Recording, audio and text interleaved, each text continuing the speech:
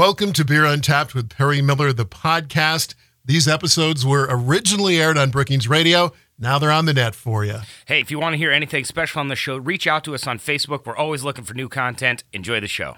Welcome to Beer Untapped with Perry Miller. For many in South Dakota, New Belgium Brewing beers were among the first craft beers to wet our whistles. They were among the pioneers of craft beer to venture into the state. When word came down a few weeks ago that New Belgium would no longer be independent, but had sold to multinational giant the Kirin Group, it was sad news for me. Many of us feel a craft brewery loses something when it becomes part of a huge corporation. I sat down with Seth Cook of Wooden Legs Brewing of Brookings to talk about this loss of one of the first big craft breweries. Well, it was actually shocking news for me. One of the many years I spent in college, one of them was in Fort Collins. And New Belgium and Fat Tire and the Growlers, that my first introduction to craft beer as an entity was in Fort Collins, Colorado, and was through New Belgium Brewing Company. So, I had mixed emotions. There's part of me that's sad to see the changing of the guard, to see the changing of an era. I think that it's always difficult to close a chapter on a book. But at the same time, I was, as a brewery and as an owner, I was excited. There is a point where a brewery, no matter what it is, gets to a point where it's going to have to do something rather remarkable or dramatic to go to the next level. And, if we look what Sam Adams did with Dogfish Head, and we could probably sit here and talk about 50 different examples. In the world we live in craft breweries, the course right now is uncharted, and some of these breweries are doing things, and we can talk a little bit about this deal. Hey, by any measure, they were hugely successful as a business. Right, and I mean, what more do you want as a business than to sell for a huge profit? Right, and I think they were well respected in the industry too.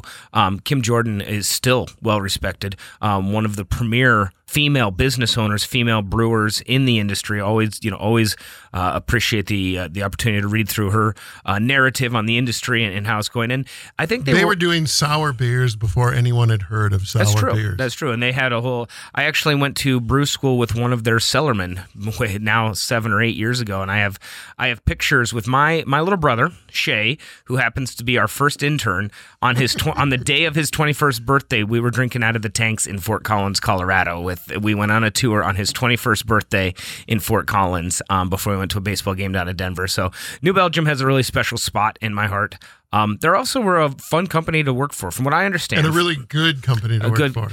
Responsible to the community, responsible to the employees, they're responsible to the environment. So I think they deserve a ton of credit for what they've done in this industry. And they were employee-owned, and so this decision to sell is really the employees' decision. They had a vote. Right, and I think they are going to continue to be respected for everything they've done in the industry. We'll have more Beer Untapped right after this. Welcome back to Beer Untapped with Perry Miller as we talk about the sale of New Belgium Brewing to corporate giant the Kirin Group. Seth Cook with Wooden Legs Brewing of Brookings says it's part of many sweeping changes in the brewing industry these days. The bad news about the industry is that beer as a percentage of beverages is actually retracting a little bit in favor of spirits. Wine has always seemed a little bit to stay, but spirits are seeing a growth. And then so are the flavored beverages, if you will, the White Claw, seltzer kind of thing. What's the brewery in Colorado makes one? Oscar Blues makes one. I think they call it Boozy Water. Which is just honest, if nothing else. Here's what it is. So, White Claw has more volume sold this last year than all of the craft beer in America combined.